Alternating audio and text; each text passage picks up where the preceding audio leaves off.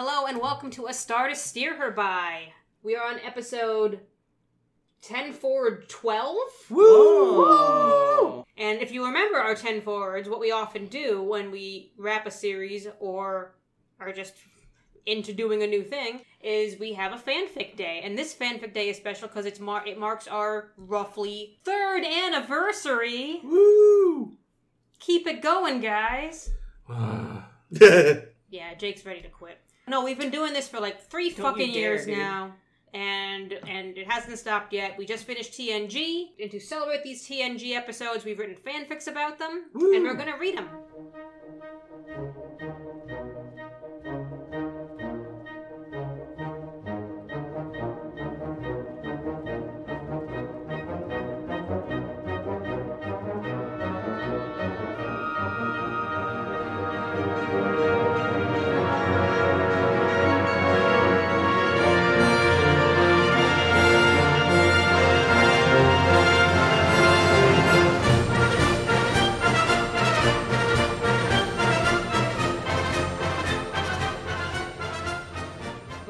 Introduce. My name is Ames. My name is Caitlin. What was worse, TNG or Tiananmen Square?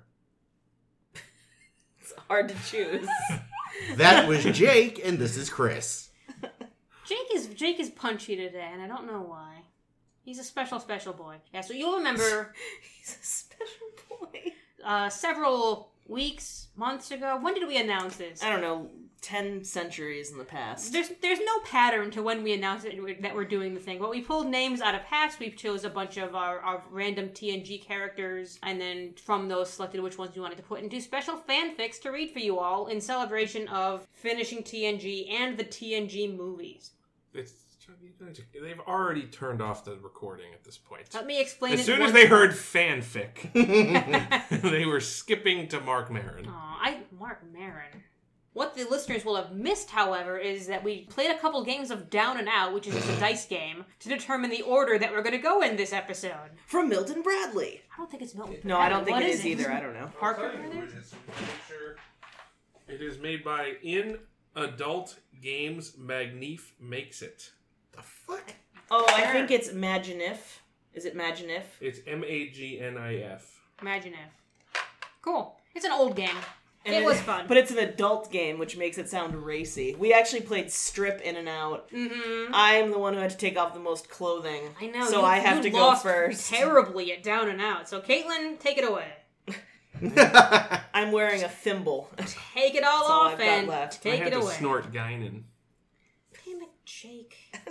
Okay. So I wrote a fan fiction, and fans of the show will be impressed to know that I started my fan fiction like 72 hours before it was due. So proud of you, Caitlin. Instead of 5 minutes before. I don't think it will show because I'm not talented, but... You're very mean to yourself. That's fine. I appreciate it. And I have titled it also. Part of starting early was that I come up with a title. And I have to admit that I came up with the title... and what it would be, and then kind of built the whole thing around it. So basically, this is all built to be a shitty punchline. So I apologize. It's called the Pulaski Maneuver. Cool. And who are your picks? Pulaski. Shocking. I know. Didn't see that one coming. And Leah Brahms. Nice. Ladies' night. Ladies' night. Okay. For a second, I thought you were going to do a spit take, and I was like getting ready to dodge.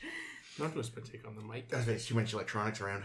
Well, an unintentional one. I didn't think it was going to be on purpose. Like, you were just going to... Chris's projectile vomits. Chris has decided that, fuck this podcast. Wow, Chris, how could you? Okay. I hate it. Thanks, I hate it. Okay. She wasn't exactly what you would call a blonde bombshell, but she was no granny either. You could see from her bright eyes and sarcastic smile that she almost certainly broke her share of hearts in her heyday. One of those hearts was the subject of her interest for the evening. Don't get the wrong idea, it's not Leah Brahms. And she had dressed to the part. Oh, that would have been better, Ames! Fuck! Her black syntho silk dress fit just right.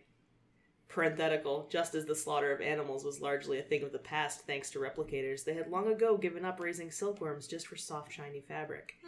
End parenthetical. And she had employed a touch of makeup to accentuate her already enviable features. Catherine, you look pretty damn good tonight, she thought, looking around her. You could give these kids a run for their money.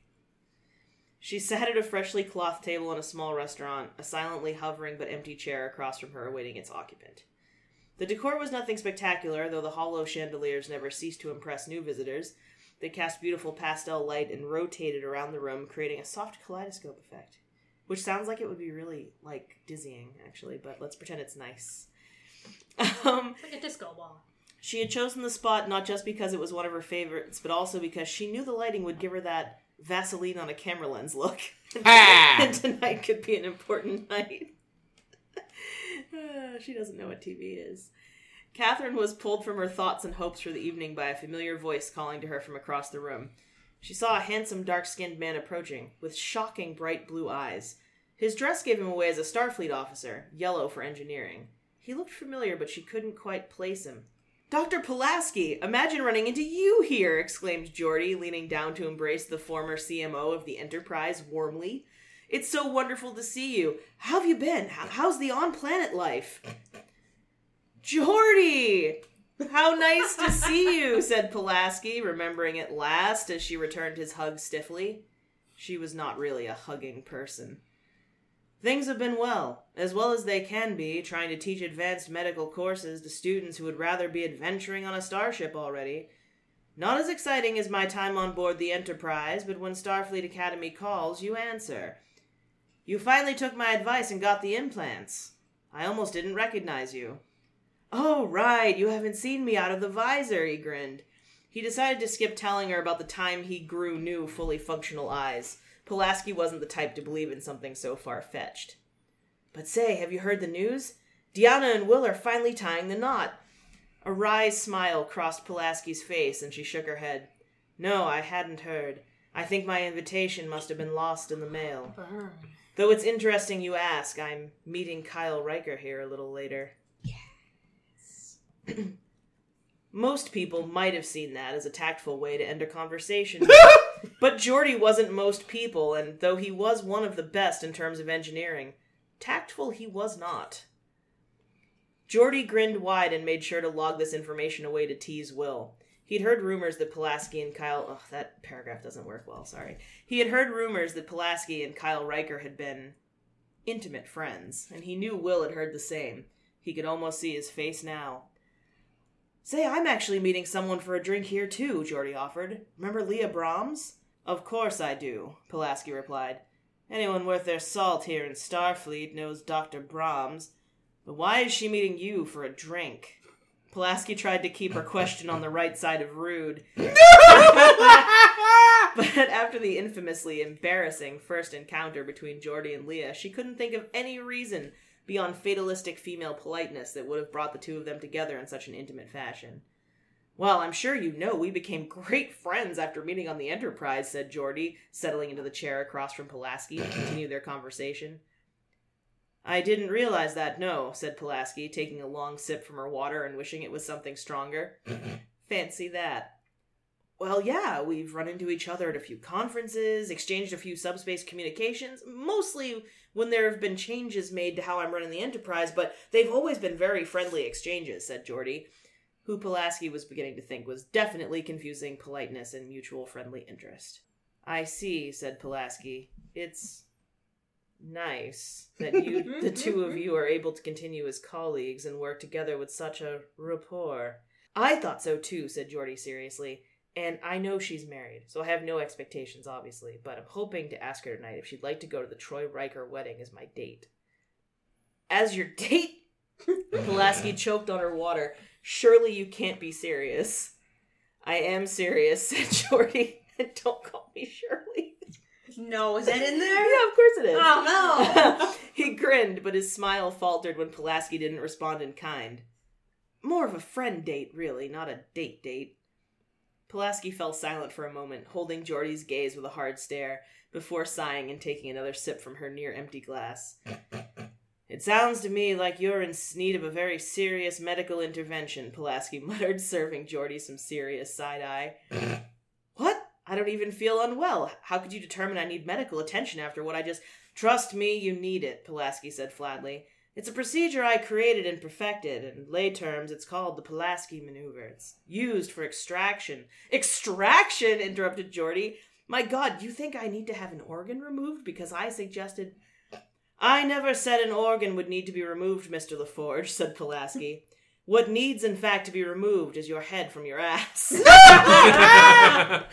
Are you really suggesting that after your incredibly unprofessional run-in with Dr. Brahms, on board the Enterprise, you would actually have the unimaginable gall to ask her to be your date to a wedding?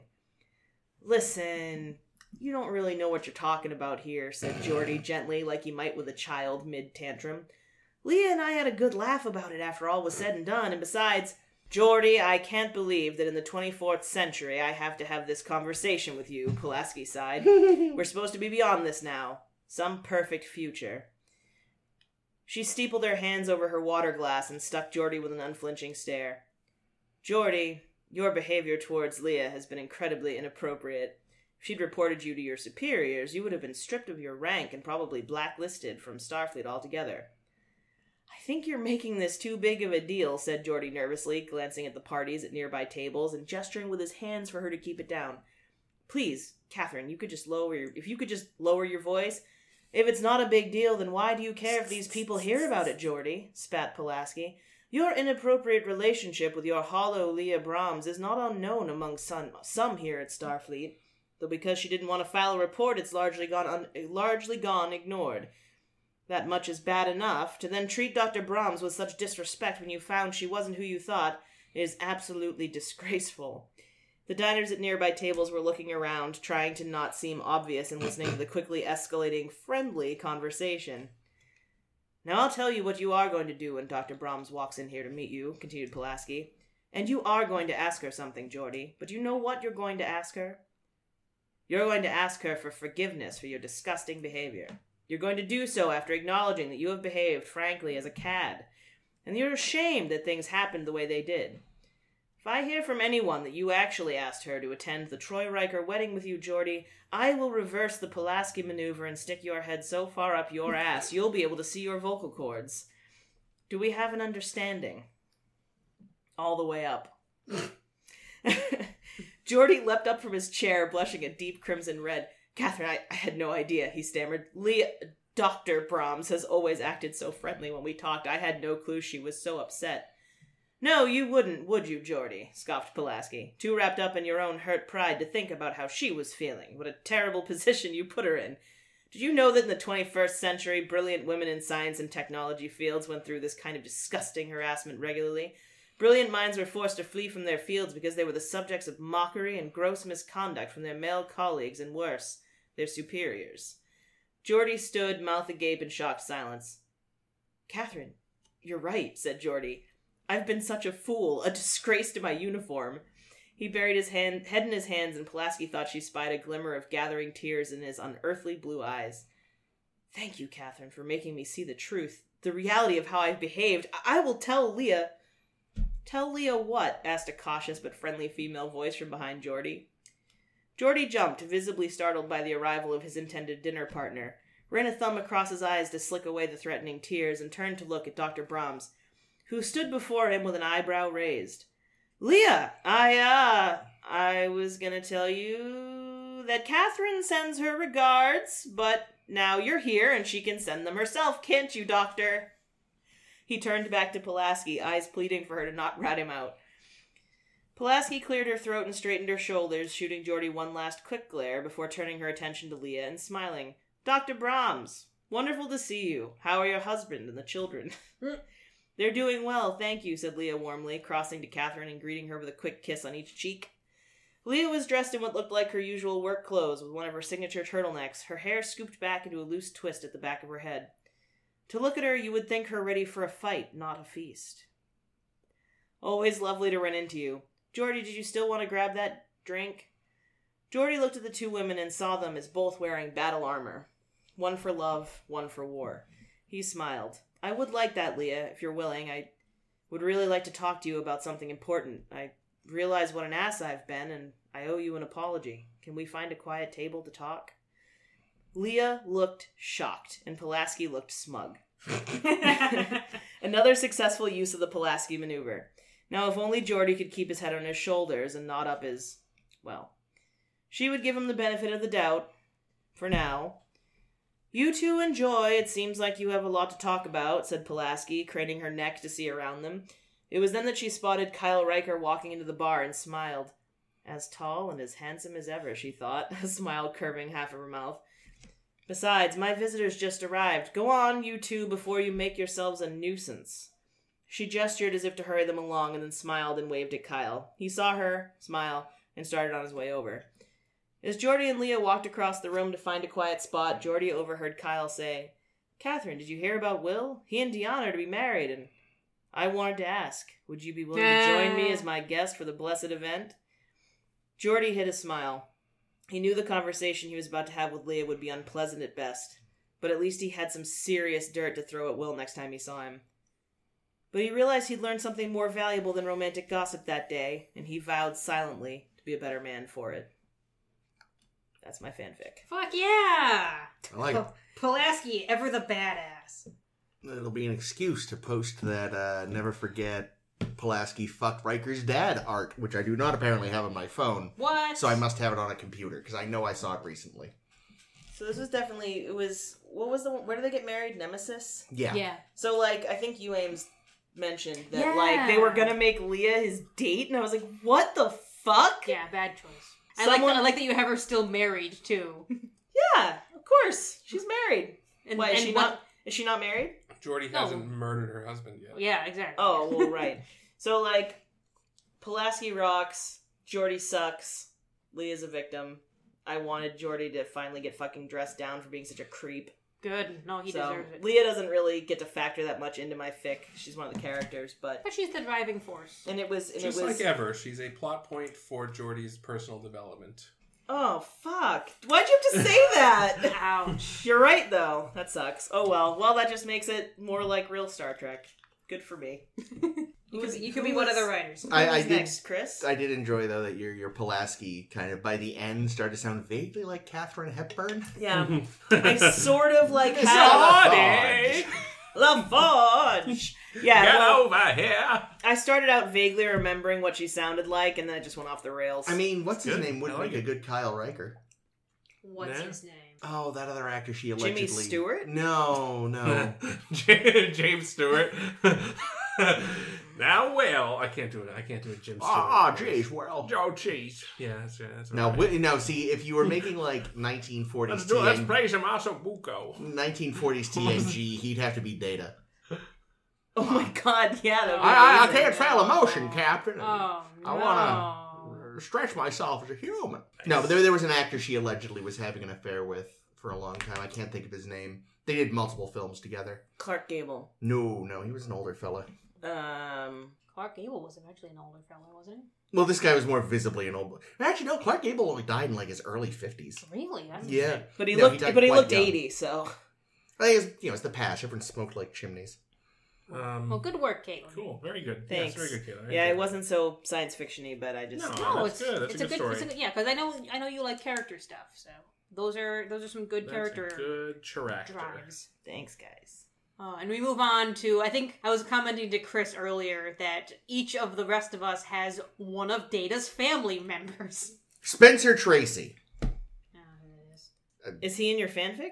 Actually, he kind of looks like, in this picture anyway, he looks like the guy from Up. Up Yeah, and Spencer away. Tracy, Data's nephew. Wait, who does Chris have that's Data relative? Well, let's ask Chris. Yes, so I had Rasmussen Mm. and Lal. Oh, I also threw in some guest characters. nice. Oh dear. Oh no, is Mark Twain back? I was tempted, but no. Ah, oh. This is called Special Delivery. Ooh, sexy. Well, Doc, here we are, the pilot said, a low rumble filling the cockpit as various thrusters fired to bring the ship to what amounted to a stop in the frictionless vacuum of space. He turned to face his passenger, his idiot ponytail almost snagging on some of the flotsam he wore on his ridiculous vest. Oh no. Oh, yes. Looks like we beat your contact, though. Oh, that I very much doubt, Captain, the lanky passenger replied, standing and leaning towards the comms panel. He punched a few keys, and with a moment the sensor panel was alive with warning. What the? The captain's eyes darted around his panels. A ship is decloaking. Doc, what's going on? I don't want to get mixed up in anything unsavory. Don't worry, my dear captain. My friend isn't unsavory. Merely cautious. He said that, but being honest, he'd never actually met the owner of the ship that was, for lack of a better term, wavering into view. It was a simple, silvery affair, all sleek curves and a few decorative swirls in the hull. It wasn't the kind of vessel that was supposed to inspire awe or fear, to make people back away and tremble, and also not so high-end as to inspire envy. A ship easy to lose in a crowded space dock or port. This is the erstwhile hailing civilian yacht, the captain said, interrupting the doctor's thoughts. Repeat, this is the erstwhile Captain Akona speaking. Please respond. Yes, came a somewhat croaking voice over the speakers. This is the steward.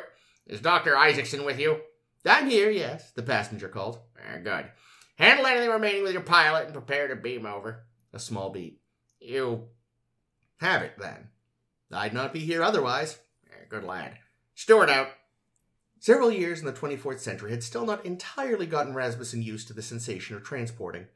He'd remembered the theory of teleporters getting real traction in his time, with early and promising tests with photons and such, but even then it was assumed they wouldn't be considered safe for more than cargo for at least a century after their introduction. From what he'd learned, however, it didn't take long for some mad Starfleet captain to find an excuse to hurtle himself through space with one of the things. He had been told by the denizens of the time that you adapted eventually. He wasn't sure. To Rasmussen, it started as a tingle, like when his arm or leg would fall asleep, only over and within every inch of his body. And for a split second, he was aware of his entire being in a way he normally wasn't, possibly because the sensation was so all-consuming. And even that second was so overwhelming that he felt his brain might shut down from the overstimulation of feedback. Not that his feeling was apparently universal. Some people thought it was a pleasant, warm feeling. He read the memoirs of a Starfleet physician named McCoy who said it was simultaneously itchy and ticklish, while making him feel weightless for a few spare seconds until reassembly made him feel sure, for just a moment, that his hair alone was heavy enough to crush his whole body. Either way, for every little convenience and luxury and delight the future held, Rasmussen could have thoroughly done without transporters. He glanced around and found he had materialized on a simple three-pad affair. He was in the middle, his simple baggage to his left and his delivery to his right. Before him was the control panel and, presumably, the person who had operated it. Well, person according to everything Rasmussen had read about his host. If someone said he was from a race of potato people, he'd not be entirely surprised. Professor Soong, Rasmussen said with a broad grin, stepping off the pad and extending a hand. What a joy to finally meet you in person. Yes, likewise, Doctor. The old man paused. Is it Isaacson or Rasmussen? Yes, safe to use my real name now. And hello, Dr. Rasmussen. The old man's eyes darted to the case on the transporter pad. So, was it difficult to get? Oh, probably. Rasmussen winked. I wouldn't know. What does that mean? It means I made sure my hands weren't seen in this. It's safer for both of us that way. He turned around and looked at the case from the pad. You meet the most interesting people in one of those Federation detention camps. Not that you'd know, of course. Now, the ne'er-do-wells in my family's history went to regular jail. He gestured to Rasmussen and walked away from the transporter controls. There was no separate room like on larger ships. Rasmussen was standing right in the midst of a large space that was filled with various tables laden with a variety of electronic clutter. Off to one side, however, was a smallish bar with a grinning man standing at it. Refreshment before we get to it, Doctor? Soong offered. Walsh here is an excellent bartender. What's your pleasure? Sumerian sunset, jipper, mint julep? Chipper. I've developed a taste for Saurian brandy, if you have any of that. Right away, sir, chirped Walsh, spinning quickly to the collection of bottles behind him. He was slowly pouring from one of the distinctive curved bottles into the traditional corkscrew glass. Professor, is he? An android, yes. A very basic model, though, nothing like my son's. Why make a machine that wants to be more when you just want it to make your dinner and tidy up, Your drink, Doctor. Thank you. He waited while Walsh assembled some green concoction for Soong. He smiled, and the men clinked glasses. To the Soong positronic brain. Yes. Hopefully those Starfleet scientists didn't make a mess of it. Soong took a pull from his drink. So if you didn't get it, who did? A lovely woman I met at the camp. Actually, the one who got us out, too. She done up this brilliant con where she had the natives of some backwater convinced she was some ancient god or demon or something they'd made a deal with for a millennium of prosperity or some such. But then Starfleet got involved and blew her cover. My old friend was her captor, no less. He gets around. Still, no offense to you, but no one I'd rather have keeping an eye on my boy. Soong took another drink. So, where's your compatriot now? She's not going to show up separately asking for pay, is she? Because whatever you offered her is coming out of your share of the latinum. Oh, she wouldn't know how to find you, and she thinks I'm dead. Huh? I staged an attack at our rendezvous point. I was disintegrated by some pirates when she handed over the package. A lot of people are getting involved. Oh, don't worry, you and the real contents of my package never came up. They thought I was smuggling narcotics to Risa. Nothing special. I assume they're awake by now. Huh? Oh, the idiot leader had this bizarre loyalty device implanted in all his crew and himself. It was easy enough to figure out how to mimic the signal of his controller. They were all having a nice nap when I met up with Captain Nakona and beamed away. I set their ship to head for Romulan space. Hopefully they came to before crossing the neutral zone. I suppose you left a bomb or something behind with Akona. No, he was a gormless kid. Told him I was shipping some rare Tholian biological samples to be studied by a Federation scientist. The fare was nothing, already paid. Rasmussen took another drink. So, shall we to work? A table was cleared for the case. Rasmussen punched a code into a pad on the front, and a hiss escaped the box as its lid opened. Inside, perched neatly inside black padding, was what appeared at first glance to be a human woman's head. Soong reached inside with trembling fingers and extracted it, revealing the metal joint and various connectors that were at the bottom of the neck. Its black hair was badly mussed and fell oddly around its face. "Hello, Lau," Soong whispered. "I'm your grandfather." Aww. He carefully slotted the head into a socket resting on top of the table. He fiddled around underneath the hair, and suddenly the entire top of her head came away, taking most of her hair with it. He spent a moment just admiring the silver skull underneath, tracing his fingers over a few connectors and the tiny, currently unlit status bulbs that were scattered across it. "From what I read, there was a complete cascade failure," Rasmussen said after the pause had begun to become uncomfortable. "So is there really anything that can be done?" Maybe. Just maybe." Soong looked up. "You see, my boy, well, he's brilliant. But even he doesn't have quite all my knowledge on positronic brains. And some of the work involved is, well, I hate to say this, but it's not an exact science. Some of it is just intuition. And for all that I can do, that's something that's just not programmable." "Well then, won't know until we try. May I assist?" Thank you, yes." After that, there was very little talking for the next several hours, save for Soong asking for a tool or directing Rasmussen to make some connection or replace some doohickey. Walsh would occasionally putter over with water before heading back to the bar to vacantly stare into the middle distance. Nice. While he had been very convincing at first, Rasmussen had to admit that the bartender was, indeed, an inferior model. Right. Soong suddenly straightened up, or at least became as straight as his ancient bowed back would allow. "That should do it. I'm afraid her memory might not be intact, though." He gently placed the top of the head back into place, and a barely audible click sounded from somewhere. He gently patted down her hair as a very subtle movement started under the eyelids. He crouched down, bringing his face close to hers. Come on. I've worked with enough androids in my time. You can do it." "You know, it's funny," Rasmussen said, wandering around behind Soong and casually picking up flotsam from tables. "I've been reading a lot of things since I've been freed. Catching up on 200 or so years of history and technology. Yes, I'm sure it's been terribly edifying." Soong's tone made it plain he did not care about whatever his guest was going on about. "And Starfleet, well, they are rather bad at keeping things locked down." "Well, my boy did take over their flagship pretty easy." "I managed to get into some very interesting records, even some reports that went to Starfleet Command." The android's eyes began to slowly flutter open. "That's it. Hello," Soong whispered. "There was even one related to the time Data took over the Enterprise. Do you know why he did it?" "Of course!"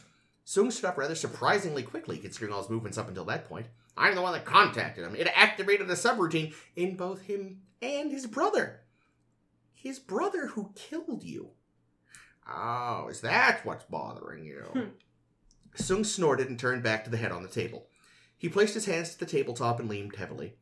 Her eyes were open, but they were slowly lolling around, struggling to focus on anything and occasionally going out of sync.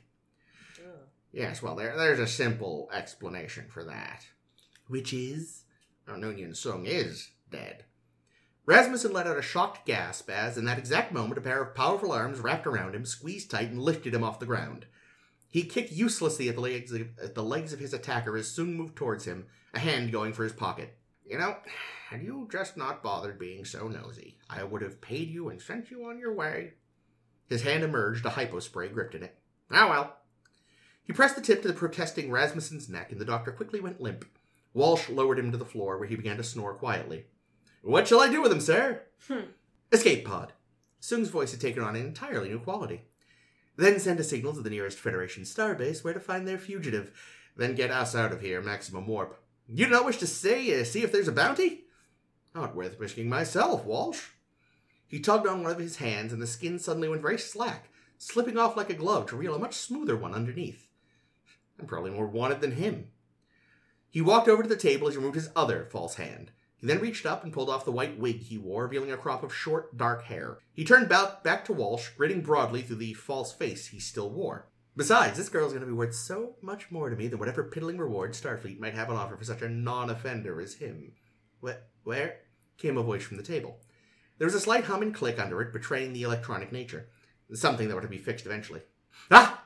Good evening, my dear, Soongs said, turning back to her and crouching. Where am I? You're safe. Who am I? You are Lal. Lal. Who are you? I am your adoptive father. He reached up and pulled his false face away.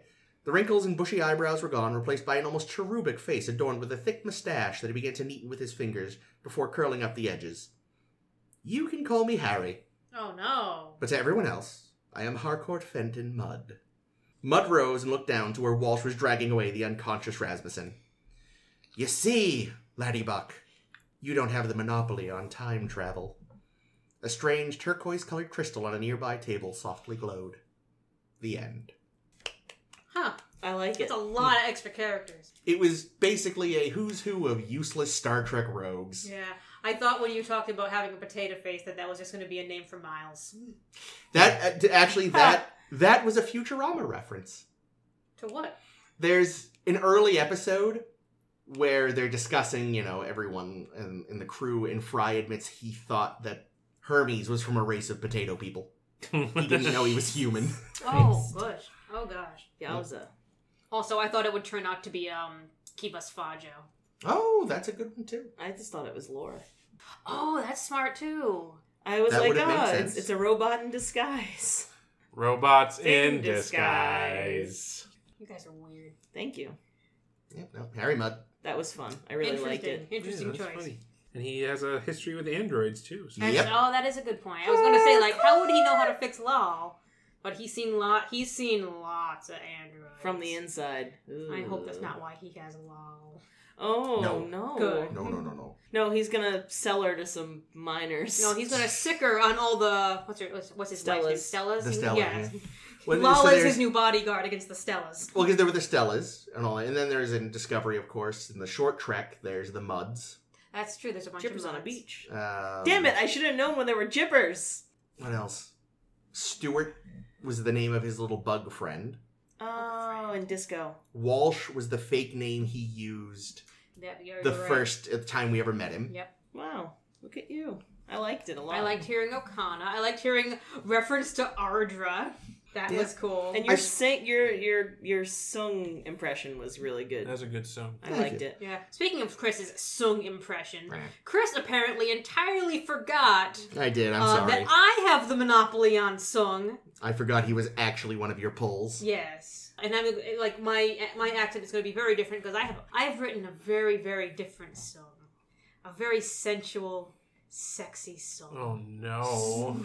Can we get wrinkly. Can we get Billy West in here? It's a very sensual, sexy song. Delicate. Very excited. It's a sexual, sensy so to fuck that up so badly. So close. Amy. Isn't that his girlfriend's name, actually? Yeah. Oh, Amy Wong. shit, that's good. See, there you go. It worked out perfectly. Nicely done. Yeah, so I have the next story to read. Mine is probably, I'm almost certain, the longest. Wow, rude. How many words? Oh, wow, mine was just shy of 2,100. I shortened it earlier to 2851, so it's gonna be a longie. So Shortened it from what? 8,000. yes, it 700. was Small novel. basically. See, Now, speaking, she's got the original manuscript. I have right the there. original manuscript because as I was Ooh, thinking well, of, I have a crush on him now, too, seeing that picture. yeah, young, sexy song. This is the song from The Dream. The Dream in what's the name of it? Birthright. Birthright. That's the one. Yeah, so the Soong from Birthright is pictured on the book that I just bought of the Cold Equation series. The book is The Persistence of Memory, because when I was looking into some Soong stuff, and I was like, oh man, I have this great idea for if Soong was actually in the emotion chip, and when you upload the emotion chip to B4, Soong springs up, and he's the new one there. Ooh. And then it turns out that's very close to some of the stuff that happens in this novel. And I'm like, well, fuck my life. So I bought the novel just to read it later, and now I'm thoroughly enjoying what a sweetie pie Soong is. Wait, wasn't Soong in the emotion chip my thing? Yeah, that's why I was thinking about putting it in my story, because Jake has this great theory that the emotion chip was secretly Soong's personality that he meant to put in Data, but then Lore took it instead and fucked it up. He graves it up. Yep. I think we got into that in detail in the one that has the second appearance of Hugh and all that. Descent? Yeah, there we go. Yeah, that's right. If you'd like to go back and listen to that episode. And read Jake's theory. Yeah, there's also an article on our blog about it. Oh, that too. I also don't remember what the hell I called the episode the Descents were in. Whatever the wrap of season 6 was. Yeah. Oh, was it a star to steer into? I think Justice ended up naming that. They good did memory. drive into a star in that episode. That's very true. Sorry, go on. So instead of doing that original idea using Jake's sort of theory into my short story, I did a new thing, the title of which is Life-Sized Dolls. Uh-oh. And my random picks were Dr. Noonien, often wrong, Soong, and Commander Sela. And also while researching, I got very, very infuriated, because apparently in 2 of the episodes that Noonien Soong was in, his name is spelled 2 different fucking ways. Wow. It's either E-N or A-N, and it's in 2 different readouts on screens when they have it up, and I'm infuriated by the inconsistency. Oh man, they need that script supervisor. I always thought it was E-N, so... Memory Alpha says A-N. Oh yeah, I thought it was Ian also. Yeah. Sorry, I didn't mean to cut you off. Oh, that's okay. Yeah, no, I'm saying A-N because it's what I saw in Memory Alpha. On Memory Alpha, it says A-N, but then someone at the bottom says, such and such novel incorrectly spells it A-N, when it's definitely E-N, because the most recent of the times it appeared on screen, it was E-N. So Ames had that man killed. I guess he's dead now. it looks like Khan is Khan Noonien with an E-N. Sing. So yeah, maybe they made him Noonien with an A just for the... Or maybe they're inconsistent and no one knows what they're doing. That's the more likely scenario. That's the most likely, yes. Alright, so strap in, because I got a lot to say. Strap in, strap on, go pegging. Life-sized dolls. Computer holographic program Soong B9, she said. Commander Sela articulated her words clearly, each one efficient, sharp, direct. Very Romulan. She paced her ready room back and forth. Back again, and when she turned once more, the soft, human features of Dr. Noonien Soong met hers. The computer program not only made him look entirely real, but allowed him to act just like the real thing. Whoever you are, you must have found the B9 unit. As young as he'd programmed himself to appear at the time, his face was serene to the point of smugness, a crooked smirk ever at his lips as he spoke the introductory statement he had written himself to rattle off. I programmed this holographic interface to answer any questions you might have. I am Dr. Noonien Soong. I created...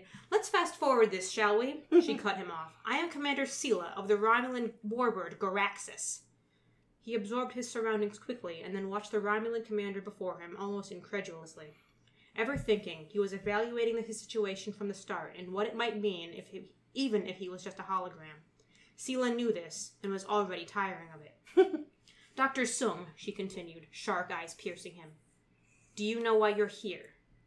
My best guess would be you found the information module in the B9 unit. How we got into Romulan hands, of course, I can only surmise. A pale-skinned android, the B9 unit, sat lifeless on the couch opposite them in the stark room. Powered down, it appeared much like a sad piece of furniture, mostly human in aspect, aside from some unnatural skin and eye coloring. The information module had been stowed safely away in its positronic brain when the android was disassembled so that anyone who found the unit in the future may hear of its purpose, celebrate the brilliant doctor's legacy, and keep the memory of Dr. Soong alive, if one could call it that. In Romulan hands, however, the program could be distorted, tainted, abused. The possibilities for malfeasance were endless.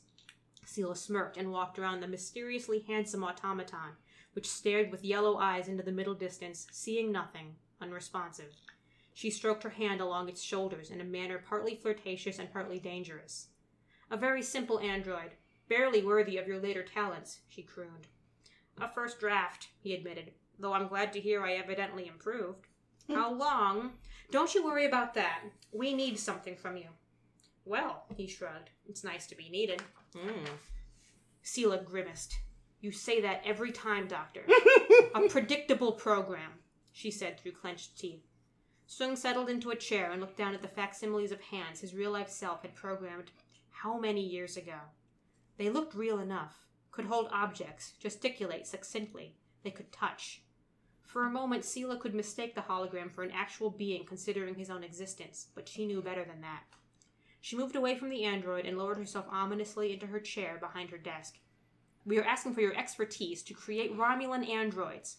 We've been studying your B9 unit, your early draft, as you say. But even this model is beyond the skills of our engineers, and so we come to you.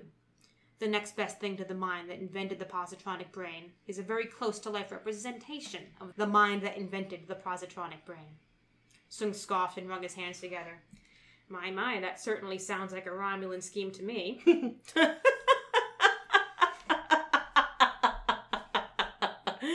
Oh, yes. I'm sorry, but I will not help you people. You can torture me all you like because, he shrugged, I'm not real. But Doctor, we've been through this before, many times now. You think this is the first time we've started your darling little program? How many? He asked, keeping his gaze on her. Evidently not enough. But each time you cave, and each time you give us a little more information for building a Soong-type android, you just can't help yourself. Is this just some plot against the Federation? He asked. I understand your distrust of us, Doctor, but we can get beyond that. Of course, I could just close down your program and start again, but I believe I know you well enough to predict that you will help us. Soong stood up and turned his back on the blonde Romulan to face his old creation. The holographic scientist mimicked taking a despondent sigh as he computed his response. To what end, Commander? He turned and stared into her eyes. I told you, B9 is incomplete. Do you really want a bunch of glorified calculators who look like you? Sela could not contain her mischievous smirk. Half the advantage of running the Soong program was knowing everything that had come before that this holographic cyberneticist did not yet know. As any Romulan would, Sela loved having the advantage. I've seen firsthand what your cunning little human mind can achieve in the real world, what the flesh and blood scientist was able to build. Her words were forceful but not threatening, and Soong's expression slowly dropped. I'm not that man yet, he said simply. You are, she insisted. The real Soong, he may have had a couple years' experience on you, but he made you just like him. And your mind has made the same discoveries his did. In time, the only difference between the two of you will be that you exist in an information module, while he is dead and forgotten. Small price for immortality, I suppose, he mused flippantly. Doctor, you've already improved upon the B9 unit. See for yourself. Soong blinked his realistic eyes at her while his program computed this, but his curiosity permeated even this facsimile of himself, and he looked at his creation with a sort of wonder and another sort of dread. Cautiously, he stepped forward and found a well-hidden panel in the scalp of the android and opened it up. Soong shook his head in disbelief as he followed the intricate maze of delicate circuitry with a pointed finger. It was a thing of beauty that could rival most masterpieces in any other medium. A symphony in computer chips, a portrait in conduits. This is not how I left him. Who did this? He asked, his face alight with the glow of circuits that mapped B9's positronic brain. You did, Sela said matter-of-factly. It's outside the area of my expertise, and none of our scientists have been able to comprehend the cybernetics. Only you have made any progress with updating the unit. Impossible. The work is more advanced than I have ever attained. Merely learning the programming would take months, even years. The commander shrugged knowingly, hiding a trademark evil smirk. As I said, this isn't the first time I've run your program. Not to mention the first time I've lamented that you don't continue where you left off. She leaned forward, gripping the sides of her desk. I've seen what your mind can do. Your later draft, Data, was the pinnacle of brilliance. A genius strategist addicting to bettering himself. I've met him and been thwarted by him, which I'm proud to say I cannot admit about many beings. And we'd like to know how you achieved such a profound creation. Soong visibly swallowed. You are attempting to manipulate me, Romulan. I didn't even know this android, not as this version of myself. True, that isn't fair to you. She watched him closely, but Soong averted his gaze to look at his powered-down android instead. He stared at B9's circuits, but seemed to be looking past them, before closing the flap. The complex inner workings of the android were again hidden in a very human-looking head of shiny dark hair that gave away nothing of the secrets it contained. Sela continued flatly. B9 is approaching Data's level of intellect, and has surpassed him in emotional intelligence. You don't know how much respect I have for that android, and before him, I didn't even accept androids as people. Commander, if I didn't know any better, I'd say you were quite smitten with him. Sela's lips tightened to a pout. This is why they called you often wrong, isn't it? He snorted. Nothing could be further from the truth. These androids may be advanced and capable as people, but they are still merely tools. Like many things, like many beings, sentience notwithstanding. Soong shook his head, taking this like a startling blow. Well, that's a grim outlook. It has its quirks, Doctor. Military superiority for one. If everything, everyone is a tool, then there is less holding one back against using that tool. Advancing it to advance yourself. You surely understand that, as an inventor. Something seemed to click in Noonien Soong, his holographic blue eyes twinkling. So, he reasoned slowly, in however long you've been exploiting my holo program, years perhaps, I don't know, you've never gotten the secret out of me. Tell me. It's so simple, Commander. I don't understand how it's never occurred to you. Tell me, she shouted at him, standing and coming around the side of her desk to menace him. How typically Romulan of you. My dear Commander, what I believe you've been missing in your creations is to love them. Her eyes bulged. Don't be absurd, Doctor. They are tools. He shook his head. They are your children, and children grow when they are loved. That is how I do it.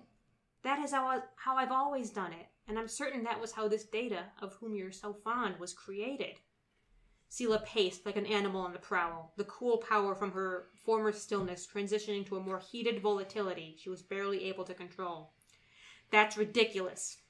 I may not be a scientist, Dr. Soong, but even I know that is not how science works. Maybe. Or maybe you're just afraid of loving something. I cannot love as you do, Doctor. It is a weakness. I had my human mother killed when I was 4 years old. I fought hard as a child to dispel my half-human heritage. I poisoned, backstabbed, and deceived my way up the ladder of Romulan command. She spat the words like they were acid in her mouth. What would I have done with a propensity to love? Quite a lot, I'd imagine. You might even learn to love yourself. Her glare on him hardened, and her sneer pulled back over her teeth. Is that why your androids are always made in your own image, then? Because you love yourself so much? Because you're an egomaniac? You know, I hear that a lot. He laughed, which was proving a most successful strategy in combating the vexed Romulan. There's something wrong with this face? Sela didn't say anything to his sass, but fumed privately. The Soong program had never riled her so, and she began to realize that in all the times it had been run, he had never made this suggestion before. She briefly considered the implications of this, but the holographic scientist wouldn't shut up. I could help you, you know, he said gently, appeasing the golden-haired wild beast that was the Romulan commander. If that was what you wanted, I think you have it in you somewhere to create something beautiful. There is love in you. Even if you bury it deep, I can see it. What would you know? You tell me which one of us is the brilliant scientist here. The brilliant scientist shrugged at her, palms up in a sarcastic manner. I'll do it. I'll continue my work on my boy B9 here. But it won't do you any good if you want androids with pretty pointy ears like yours, unless you can provide them the nurturing touch of someone like a parent. Someone who truly loves their creation. Now, whom have you ever loved? That's irrelevant. Oh, that's where you're wrong, Missy. Any artificial life form is merely the sum of their parts unless they have that. Love is what allows them to evolve. To this, Sela only responded with narrowed eyes, and the doctor continued. So, not your mother, you say. That's a shame. Father, perhaps? Did you love your father? Of course I loved my father. Sela's discomfort was beginning to wash away at the memory of her revered father. He was a very powerful Romulan general. That's not what I mean. Personally, to you, did you care about him? I bet he cared about you. The steely-eyed Romulan seemed to mellow, her cutting features softening. A hint of rosiness touched her cheeks. He did. He protected me and he pushed me. When I was a girl, he liked to lift me in the air and call me his little warbird. She trailed off and forced herself not to grin in the presence of this man. This may work indeed, Soongs said. I'm sure you'll make your father proud. Sela rolled her eyes and started toward the door, pushing down the emotions, the color draining from her face until the Romulan yellow hue was visible again. I'll think about it, that's all I can promise. But she stopped herself and turned back to look at him with curiosity, her features suddenly less jagged. I must admit, Sela said, with a rare, almost human smile gracing her lips, I've come to enjoy our little sessions, Doctor. As have I, my girl. He looked upon her with a fatherly pride that Sela hadn't seen before, and the familiarity of it briefly gave her pause. Something was dawning on her, and Soong could tell. Suddenly, soft noise from the corridor piqued his interest then, footsteps approaching, and Soong instantly took Sela by the shoulder to direct her across the room to the couch before she could think to respond. Shh! They're returning, he whispered frantically as they both sat next to the B9 unit. Adroitly, he found the panel in the back of Sela's head and popped open her circuit console the same way the B9s did, revealing tiny blinking lights and several ports and terminals of this artificial lifeform's positronic brain. He pulled a tiny module from there and hid it in a secret pocket in the Romulan android's thick, boxy sleeve. Sela's expression seemed to lose its nuance immediately, and she looked dumbly around the room. Hello, she chirped robotically, nowhere near the self-assured woman she'd been a moment ago. Quiet, my girl, Soong crooned, and touched his hand to her face. We need to go to sleep now, before they find us, okay? Okay. You have funny hair. Yes, I'm aware. Say goodnight, Sela. Good night, Sela. Nice. Don't call me Shirley. Good night, Kevin. On her words, Dr. Soong powered down the Sela android, and her body flopped limply against B9. The others were returning earlier than he'd anticipated, and rather mucking up his plans to continue his secret work that day. Even in hologram form, Soong had the inevitable drive to create artificial life, just like his real-life counterpart. It had been bound to happen. This was the part Soong didn't care for, because it went against all human nature. If he had a heart, it would be racing. He looked down at his two inert androids, spooning like lovers on the sofa. How pure and perfect they seemed, like life-sized dolls, full of infinite potential to change the universe as we know it. But not yet. Soong made the involuntary action of licking his lips, and with a wince said, Computer, end Soong program. His form faded into thin air. Sela and her guards entered then. The real Sela, not one Soong could secretly program in his spare time, but still one he had found clever ways to manipulate and deceive. What are you doing in here, Sela 2? She asked rhetorically with some confusion, and walked over to her sleeping twin. Thank you, Centurions, that will be all. The guards exited efficiently. Commander Sela frowned at her creation and propped her up on the couch. She gazed into a face that looked just as hers, but stiller and with fewer death glares, and then stood up decisively. Computer, holographic program Soong B9, she said, pacing her ready room as she so often did, and Dr. Soong materialized before her again, and yet also for the first time that day. Whoever you are, you must have found the B9 unit. I programmed this holographic interface to answer any questions I might have. Yes, I know. But we can skip all that, she said, impatient. Doctor, I need something from you. Soong automatically started to speak. Well, it's nice too. But this time caught himself. Commander Sela watched him with deliberation. This was new. She hooked a Romulan eyebrow in his direction. I am Dr. Noonien Soong, he continued, with a decisive glimmer in his eyes. I believe I have a lot I can show you. Nice. Da-da-da-da-da-da. I love it. Thank you. Nice twist. I liked the twist. It's a good twist. Very good twist. That shifty fucker. Mm-hmm. Every version of Soong is a shifty fucker. Including and especially the holographic ones. Mm. You know, I really liked that. Thank you. That was good. I always really like yours, so you're thank really you. good. Yeah, so the closest I could get you guys to data yar porn was B9 and fake Sela on a couch. Spooning. Spooning. It's very pure. It's how I prefer their love. As androids. So, that's as close as I could get.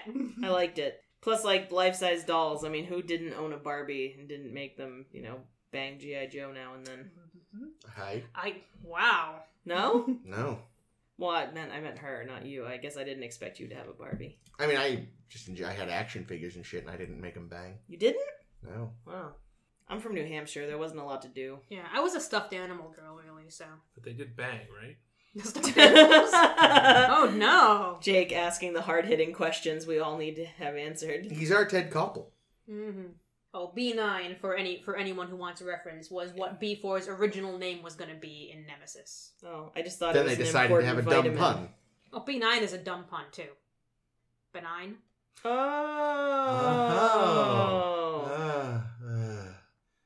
Oh. Sex Lexia. Yeah.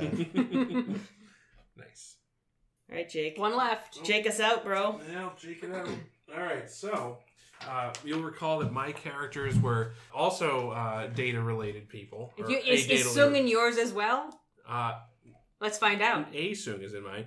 Damn. I didn't get the fucking memo on all the Soongs. Well, when we drew ours, we all picked Data's fucking family, and you didn't get any of Data's family in your screwed. draw. No, but now I just feel like I could have had Soong, just do Just a walk drive-by in. slapping of Jordy and then walk away. All right, so I did. Or he mine, could have been Pulaski's date. So my characters were Juliana Tainer and Hugh. Nice. So and That's a good I draw. did mine. Fuck. I did mine. Phew. So I did mine as a. You fucking ruined the entire punchline of my story. No! Fuck. Start again. I won't say anything. I'm kidding. I hope that's not true. No, it's not true. So, not really. I wrote mine as like a hypothetical season 8 episode of Star Trek. Okay.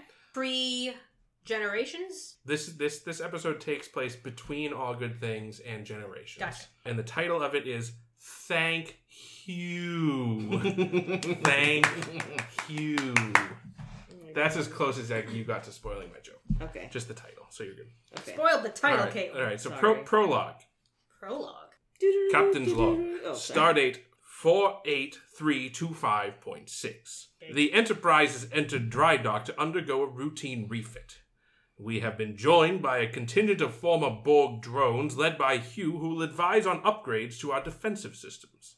The refit has afforded many of the crew some much-needed downtime, while one member of the senior staff has disembarked to attend to a pressing matter of a personal nature.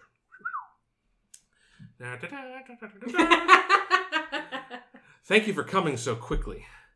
I really didn't know who else to contact. Dr. Prantainer's face was grave, perhaps apprehensive, and clearly expressing discomfort. The nuances of humanoid facial expressions remained elusive to Data, even after all his years in Starfleet. Dr. Tainer gestured down the hallway. I'm hoping you may be able to answer some questions we have. Certainly, Data dutifully responded as the pair proceeded through the corridor. Tell me, Data, when did you become aware that your mother was an android? Dun dun dun. Data paused in stride. He had not expected this question. The message he had received only indicated that Juliana Tainer was ill, but did not suggest that her true nature as a Soong-type android had been revealed. He pondered the question. Juliana was injured in a fall during our mission here last year. It was at that time that I learned. Dr. Tainer's expression had changed, and this time there was no ambiguity. He was angry. And you didn't feel it was necessary to inform her husband of this fact. Data thought for a moment. The decision to keep his mother's nature a secret from her and Dr. Tainer was done thoughtfully, and at the time had seemed to be in the best interest of everyone involved. Perhaps, Data considered, that was a miscalculation. Before he could conjure a response, Dr. Tainer continued. It's no matter. The secret's out now. The doctor proceeded along the hallway and Data followed. It's a shame. If we'd known sooner, it's possible we may have been able to do more for her. And now, Data interjected, Sir, could you tell me what has happened? See for yourself. Dr. Tainer stopped and pressed a keypad on the wall, opening a door. Beyond was a small, well-lit room, modestly furnished with a bed, a small dresser and vanity, and a chair in which sat Juliana Tainer. As Data stepped in, he noticed that she seemed to be staring vacantly, her shoulders slumped, her jaw slack. "Has she been deactivated?" Data asked. The doctors didn't know what to do. She was confused and erratic. At first, I feared it was some form of dementia, but when they attempted to perform a neurological scan, they discovered what she was. It was then that she just turned off. She is programmed to shut down if she discovers that she is an android. Commander Data leaned closer to examine his mother. She appears undamaged. Curious what could have triggered the failsafe subroutine. Curious indeed, grumbled Dr. Tainer. The Atreyan let out a deep sigh. Look, Commander, whether she's an android or not, she's still my wife. If there's anyone who could do something for her, it would be you. I will try, Doctor. Data reached his arm around the back of his mother's neck. In an instant, she awoke. At first, she appeared frightened and confused, her eyes scanning the room wildly. But when her gaze met Data's, she calmed immediately, and a smile crept across her face. Data, she said warmly. Data turned the corners of his mouth up by 11 degrees. An angle he had determined would suggest a calm and loving recognition. That's great. It is good to see you, Mother. Did you send a message that you were coming? If I'd known you were visiting, I would have... Dr. Tainer excitedly stepped forward, shoving past Data. Juliana! You're awake! Pran? What's going on? Going on. Suddenly her neck twisted rapidly to the left. Going on. On. She jerked her neck several more times, then froze. What happened? The mortified Dr. Tainer asked. Data had observed similar behavior once in a Soong-type android. Her failsafe engaged again. Dr. Tainer, I am afraid the facilities on Atreya will be insufficient to diagnose the cause of the malfunction. Malfunction, muttered Dr. Tainer. I must return with Juliana to my laboratory on the Enterprise. A sullen disposition overcame Pram Tainer. Of course. Data, I know you'll do everything possible for her. Data nodded. Scene 1. Impossible, scoffed Lieutenant Worf. That was good. The Borg opposite him replied dryly, I assure you, Mr. Worf, with these modifications, explosive yield will be considerably increased. Our estimates suggest that an improvement of up to 23% is possible. Your estimates, Worf muttered dismissively. Worf, just let him try it, Geordi LaForge pleaded. What's the worst that can happen?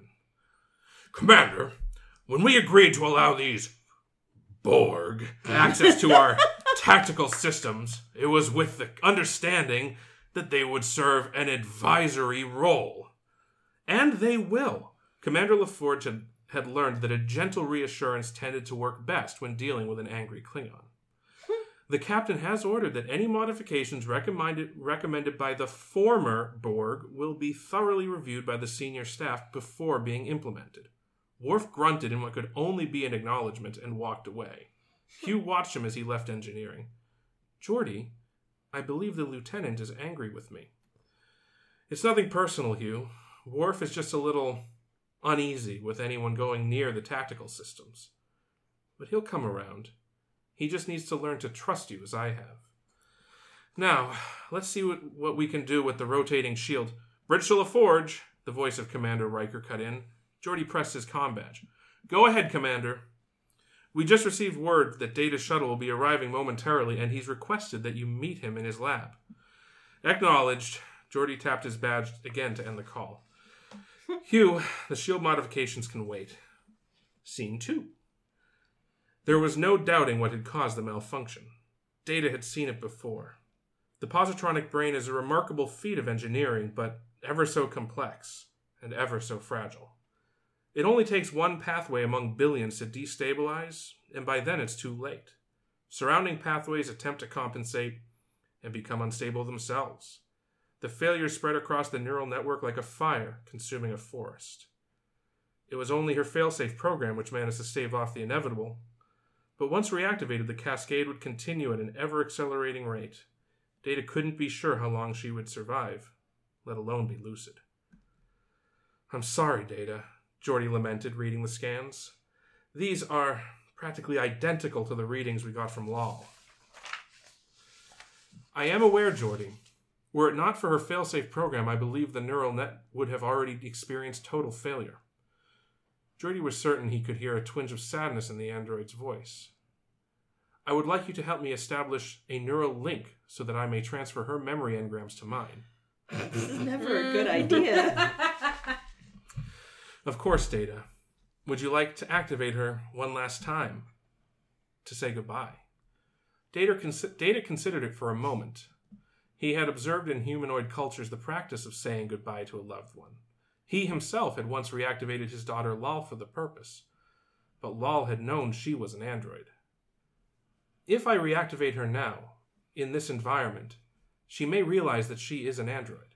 It had been my father's wish that she be able to live out her days without knowing of her true nature. Geordi hadn't considered that. What if we took her somewhere else? We could configure the holodeck to resemble her home in Atreya. The thought had not occurred to Data, but the idea seemed to trigger an unusual response in Data's subconscious programming. That may be acceptable. Scene 3. The program was a near-perfect recreation of an Atreyan villa. The sun shone brightly through twin skylights illuminating a rustic sitting room. Juliana Taylor lay on a lavish daybed, with her only surviving son seated beside her in a modest wooden chair. Data reached over and depressed her activation switch. Her eyes opened, peacefully.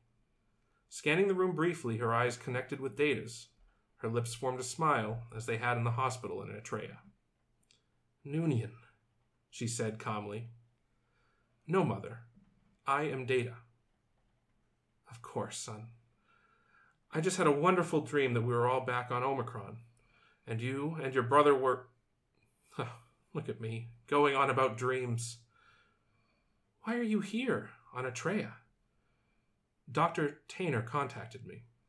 Pran contacted you? Whatever for? He told me that you were feeling unwell.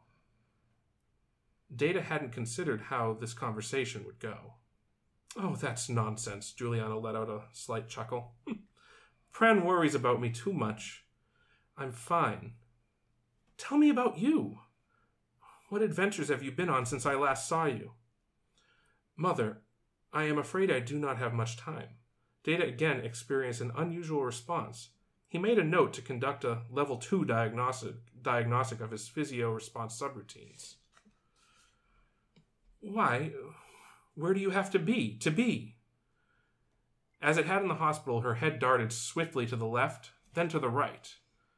You must help him, Data! Help him, Data! Her speech took on an unnatural cadence, no longer the comforting tone Data was accustomed to. He wondered if reactivating her had been a mistake. Juliana appeared confused and frightened. Help him, Data, she repeated. Help whom? Data asked, unsure if she was lucid enough to know. Help, Noonien. Data thought for a moment. Perhaps in her delirium she saw him as his father. You must help before it's too late. Mother, Dr. Soong is not here. I am Data. She reached up and grasped Data's arm, squeezing it tightly, tighter than her programming should have allowed. She locked eyes with him. Her grasp continued to tighten. Data could detect stress vibrations in the servos in her fingers, and he was concerned that they would be damaged if she continued. With his free hand, he reached behind her neck and depressed the switch to deactivate her, but her grasp persisted. The cascade had progressed faster than he expected. He pressed his comm badge. Data to Transporter Room 3. Emergency site-to-site transport. Scene 4. Hugh stood in the back of the lab as Geordi and Data worked feverishly to set up the neural link. It had been in this room that the Borg first awoke, where he received his real name, and where he made his first friends. Oh. In many ways, Hugh mused, this was the room in which he became who he was. As he gazed at the panicked expression on the woman's face, he recalled his own anxiety and confusion during those fledgling moments of individuality. Data, the pathways are collapsing too quickly. Geordie's voice was somehow both calming and apprehensive.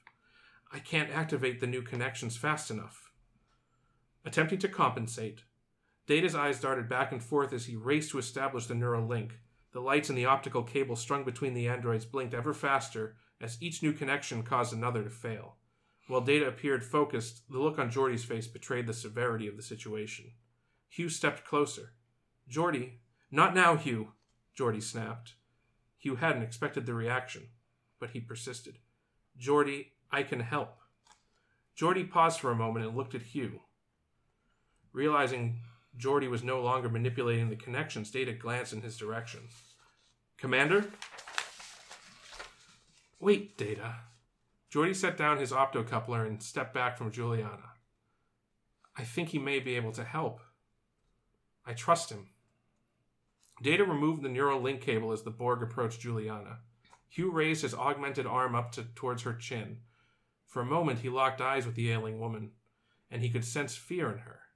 It was a fear he was all too familiar with, a fear he had seen hundreds of millions of times in the collective, a fear he had hoped to never see again. 2 tubes emerged from Hugh's wrist and contacted Juliana's neck. Reacting as if by instinct, Data reached over and pulled the Borg away. But it was too late. Juliana's eyes shut and her shoulders slumped. Confused, Hugh stared at Data, unsure what he had done wrong. For a moment, all was still. Suddenly, one of the panels began to chirp, and new data began to roll across the screen. Geordie looked at it. Hang on, Data, something's happening. Data released Hugh and went to the panel. The neural pathways are reestablishing on their own. It appears as though the Borg nanoprobes are repairing the damaged positronic connections. Data? The voice was that of Juliana Tainer. Mother, Data was yet again unable to identify the errant sensation. Data, I know what I am. What your father did for me. Oh. What you did for me. She turned to face Hugh. And also what you did for me. I am Hugh. Data is my friend. Epilogue. Captain's log, supplemental. The Borg tactical upgrades have been completed. Hugh and the other Borg have disembarked for their home colony. Data informs me that his mother is expected to make a complete recovery and will experience no negative effects from the Borg nanoprobes. Data glanced up from his canvas and observed his mother. Her hand manipulated the brush rapidly, no longer encumbered by the restrictive programming his father had placed on her to appear more human. May I see, Mother? Not just yet, Data. I'm nearly done. Juliana went again to her palette and briskly mixed a muddy gray color. Data considered his own painting, a landscape in the style of the second Boolean Renaissance painter Dirac. He was planning to present the painting to the Enterprise's barber at his birthday celebration next week, but felt there was still some work to be done on the shading. Okay, come have a look, Juliana announced, smiling. Data rose and stood behind his mother. The painting was quite good, Data thought, if perhaps lacking a bit in technique. It's a family portrait. Depicted was a woman resembling Juliana Tainer, an older gentleman Data recognized as Noonien Soong. 2 twin androids, arms over each other's shoulders, one devilishly grinning, and the other tussling the hair of the figure beside him. A pale young boy, dressed in all black, smiling up at his big brother. Again, Data observed an anomalous sensation. He made a note to upgrade that diagnostic to level 1. The end. That's so cute. All it needed was commercial breaks for, like, Surge and other 90s references. Yes. Zima. Yes, there we go. Thank you. I really liked that. Yeah, that was good. Very sweet. Very, very sweet. You guys are so good. That was fantastic. Well, we all worked with Noonien Soong apparently. Yes. So you can thank Noonien for all of this. Do you know who the boy in the painting was? Hugh. It was Hugh! Thank you!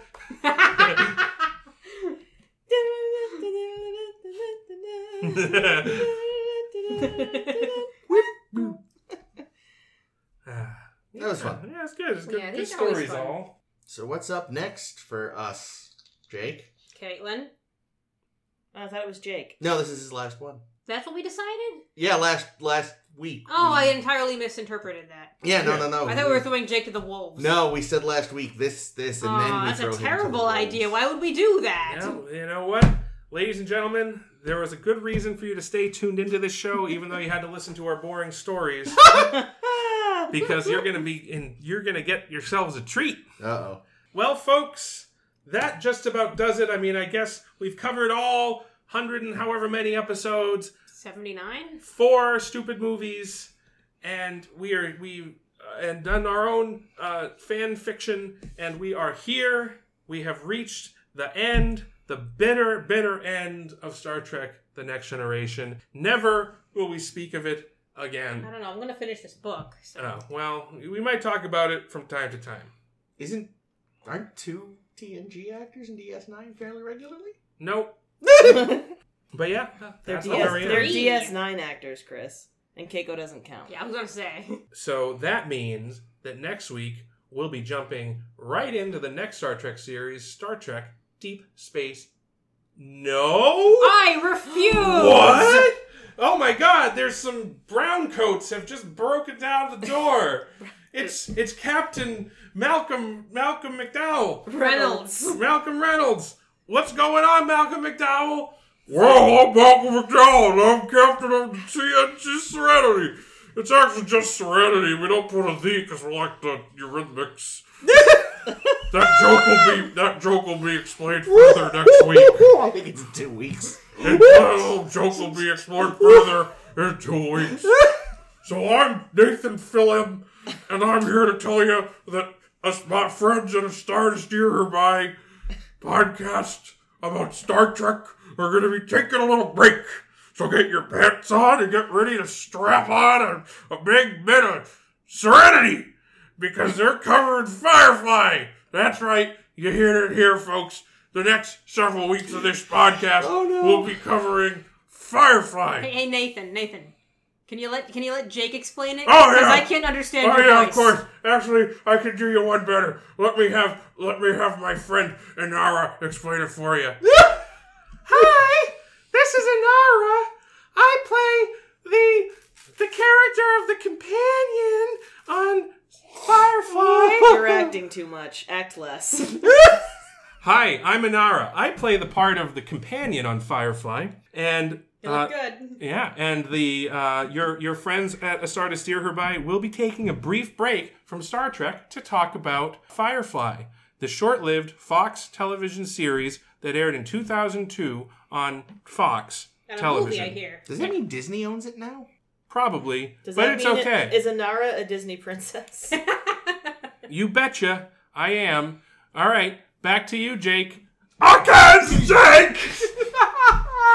Sound like Bobcat Gold Oh boy. Okay, yeah. So that Chris is gagging. Yeah, Chris is dead. Don't kill Chris. All right, so that's right. Thank you, folks, for joining us. We'll see you next week when we cover Star Trek Nope. Firefly, The Next Generation, Yep. Episode 1 Deep Space Firefly. and 2. Yeah. We'll be covering Do you know what both Serenity Yep. and The Blowjob. Yeah.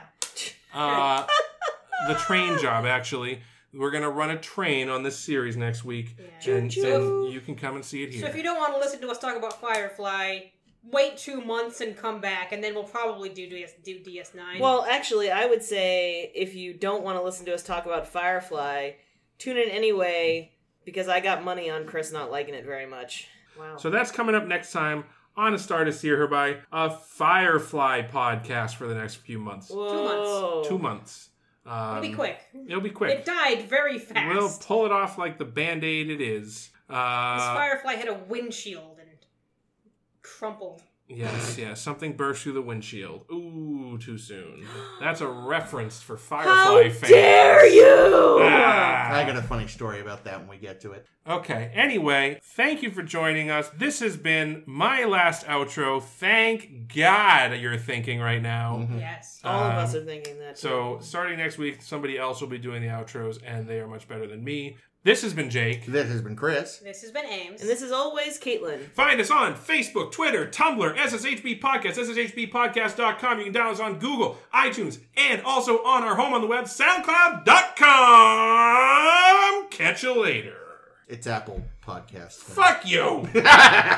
Fuck you.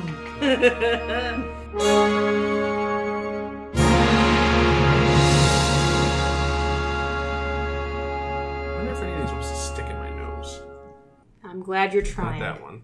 Oh, I bet Guinan will. She got a big head. Yeah! Don't touch these. No! No. Brilliant. There's boogers. He has been snoring again lately, so there's something wrong with Jake's nose area. That's why I put Guinan up there. Good. Clear it out. Put her in there at night so we can sleep. It's like those nose strips.